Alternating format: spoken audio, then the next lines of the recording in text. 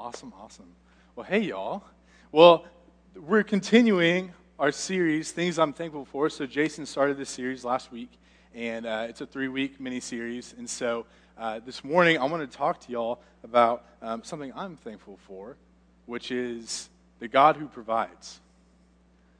And I'm not talking about, making sure I have all the fun luxuries that I have, right? Because that's more of a prosperity thing. I'm thankful for a God who provides in a year like 2020. I'm thankful for a God who provides after I've had to cry out to Him, after I've been like, God, I don't know what to do right now. I'm thankful for a God who has come through time and time and time again after I've been on my knees. And a lot of 2020 has been me coming back to this particular passage. It's not a slide. It's just something I'm introducing us with. It's Philippians 4:19, and this is Paul, and he's speaking to the Philippians, and he is in prison. He's been beaten up, and he's talking about, he's like, I know what it is to abide. I know what it is to abound. I know what it is to do well. I know what it is to not do so hot. And verse 19 says, and my God will supply every need of yours according to His riches in glory in Christ Jesus our Lord. Camera crew, I apologize for moving around so much.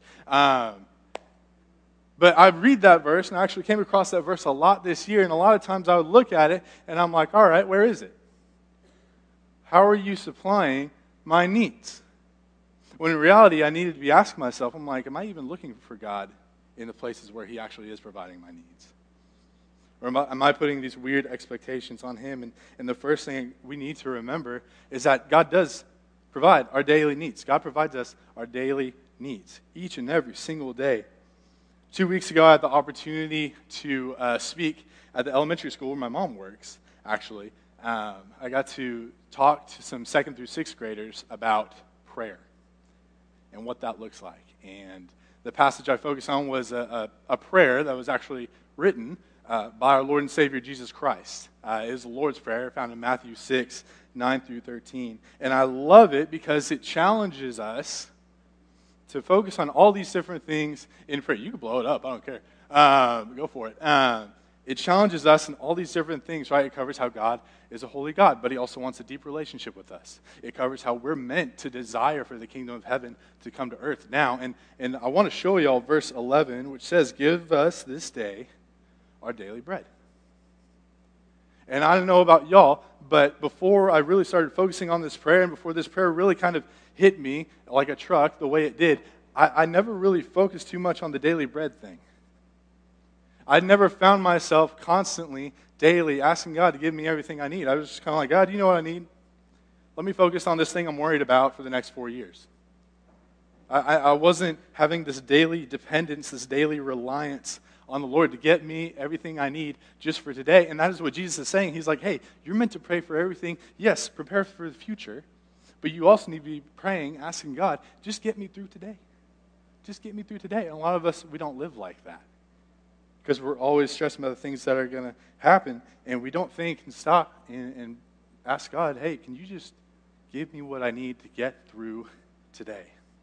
And Jesus goes on in Matthew 6, verses 33 and 34.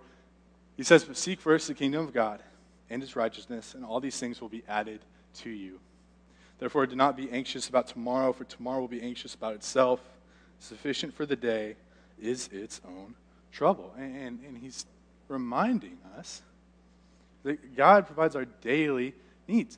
Daily. Like he puts so much emphasis on it, and I can't help but walk away from this thinking, am I constantly, daily asking God to provide for me literally every day? And maybe you hear that and you're like, that's a headache.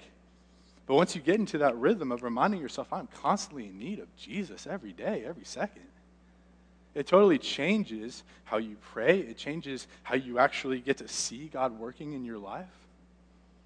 You get to see the little ways that He's moving. It's incredible.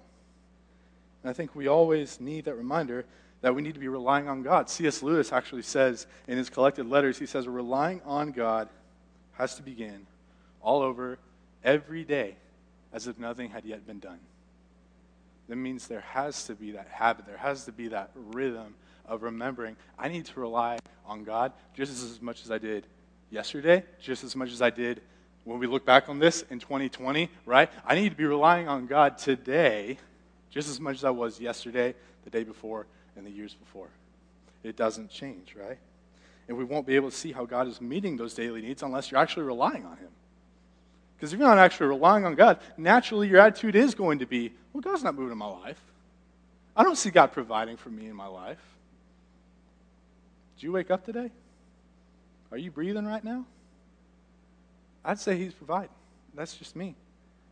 But we can't really see how God is moving in our lives. We can't really see how he's meeting our daily needs unless we are really fully depending and relying upon him.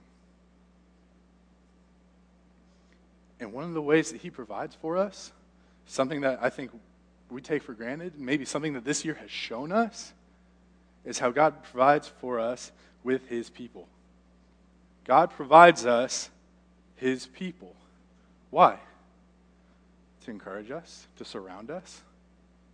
Because Matthew says that, in his gospel, Jesus says it. Matthew writes in his gospel, where two or more are gathered in my name, there I am with them. And that's not just church service. That's every day. That's at home. That's at work. If you are in Christ, if you are a part of the capital C church, and you're in fellowship with the believers, God's there with you. God is moving there with you, and he has surrounded you with these people to love you, to minister to you, for you to love, for you to minister to. And this is something that has been so apparent for me personally even this year. And so I'm going to go off on a little thing real quick. So in March, I had a friend back home pass away all of a sudden. And it was unexpected. It was rough. And I went to a small school, so we all kind of knew each other real well. And I found myself in this just really dark place. And this is my first time. Those of you who know, I'm a young single man. I live alone. And so I've never really had to process grief by myself. I processed grief with my family when I was younger. But I never processed grief by myself. And even calling my family, right, it's still, I just found myself feeling so down. And then about a week later, he's going to blush probably up there in the sound booth.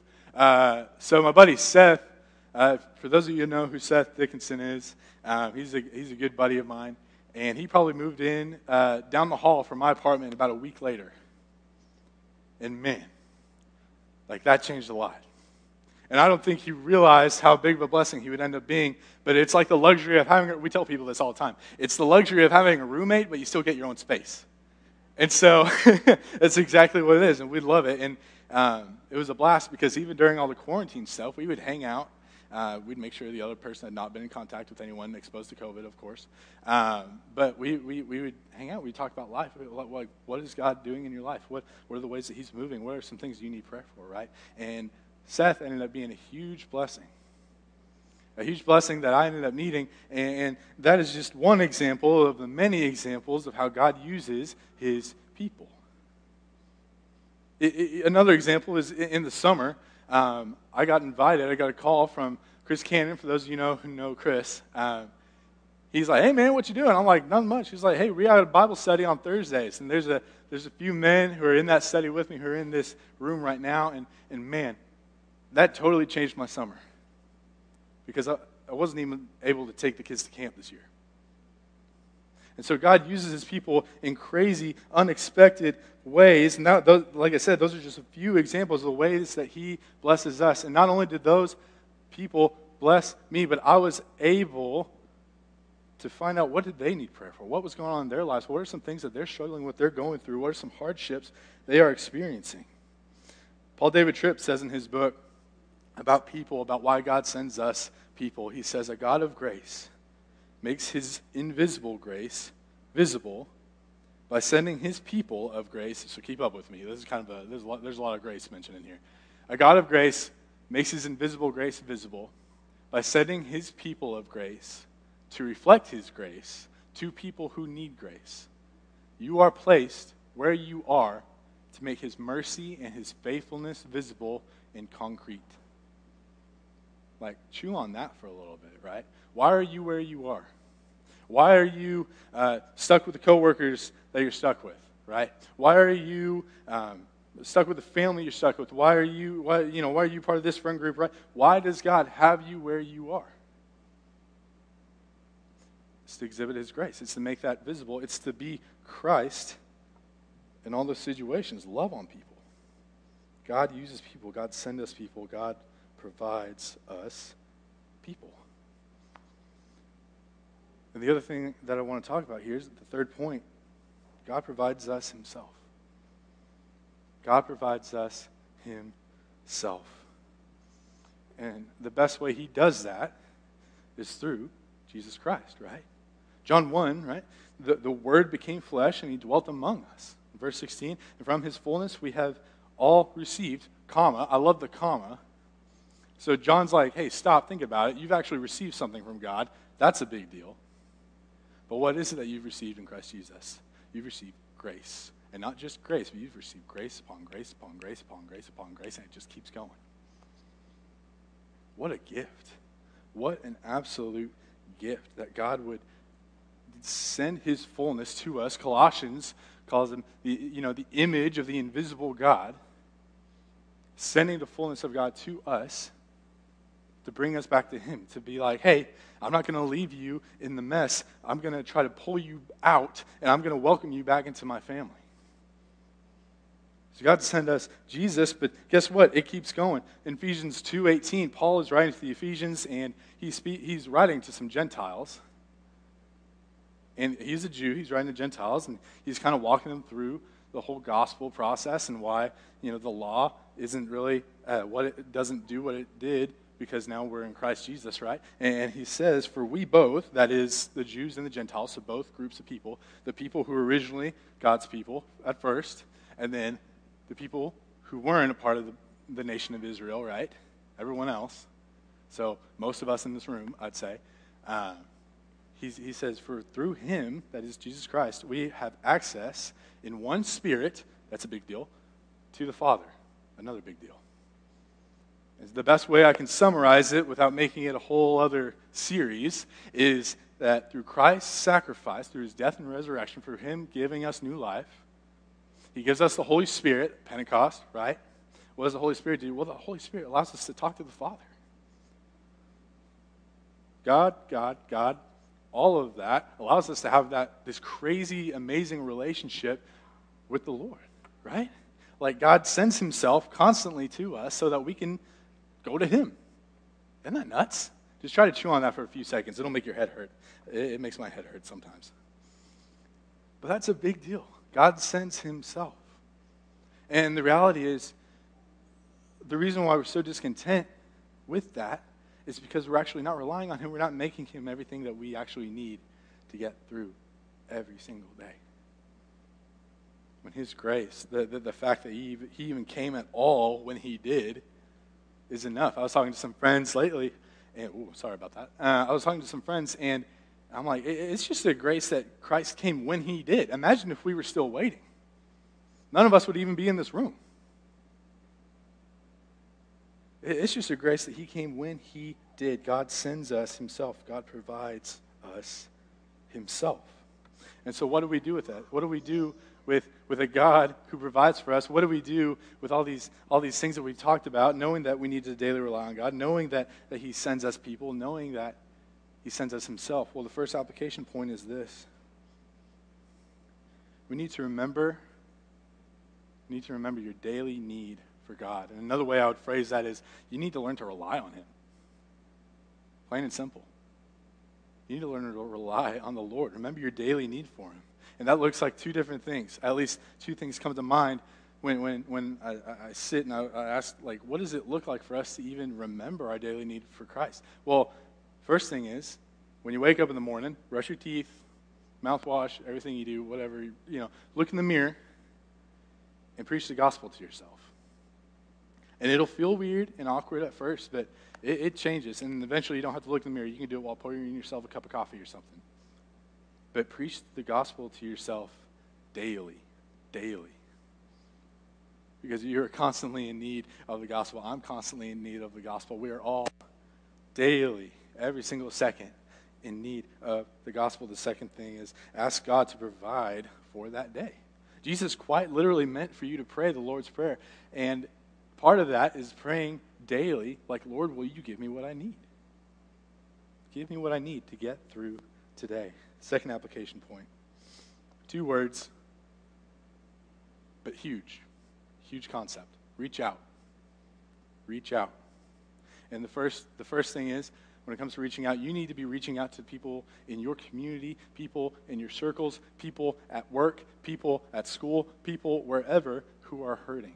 People who are hurting, people who are struggling, people who need the love and the joy and the hope of Jesus. Sometimes the Holy Spirit has a way of putting people on our hearts, right? There's someone you just really just can't shake, like they just keep coming to your mind. You're like, what is going on? I would encourage you just pray for them. And then don't just pray for them. I would take it a step further, especially in a year like this. I would text them, call them, reach out. Be like, hey, just want to check up on you. How are you doing? It doesn't have to be super fancy. It doesn't have to be super formal. But checking on them is a big deal. It changes things. It really does. And the second side of reaching out is something that we are terrible at. You need to reach out when you're hurting. You need to reach out when you're struggling. You need to reach out when you feel hopeless. Because guess what? I guarantee you, the people you think of when you're like, I need to reach out to somebody, those people are people that God can use to love on you, to encourage you, give you hope and joy, right? And that's hard. It's hard admitting when you're struggling. It's hard admitting when you're going through something.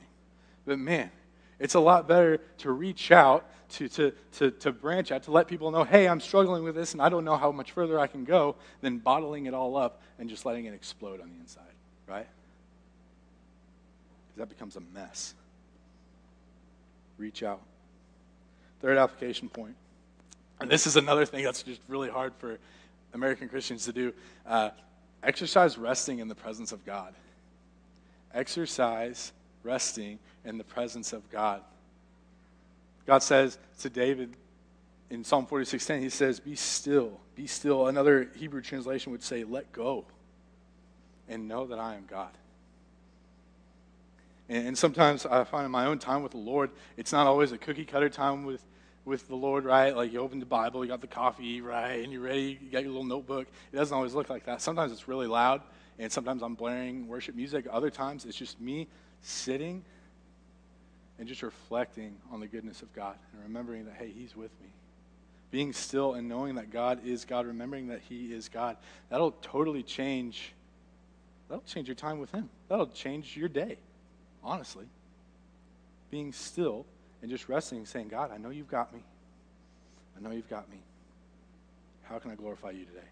Being still and resting in his presence. And if that's hard, I would also encourage you in this way.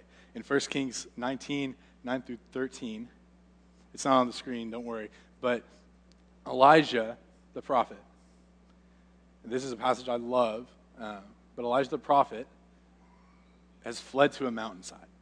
And the whole backstory is all the prophets of the Lord were being persecuted by Jezebel, who was an awful, awful queen, and her husband Ahab, who wasn't very smart. But they're being persecuted, and Elijah is fleeing for his life. And he's up on the mountain, and he's just meditating on the Lord, and he's waiting for the presence of the Lord. And there's an earthquake, there's a fire, there's a flood, and there's a storm. And Elijah notices God's not in any of these big things that I'm looking at, these big things I'm looking for, these big moments that have been dramatized when it comes to the presence of God in my life. But how does God come to him? It says it came to him in a still, small whisper. The voice of God came to him in a still, small whisper. Part of resting in the presence of God is learning to find the small places, the little, still, small whispers in life that God is moving in. And that's a discipline. It's not easy because we want to look for God in the big moments.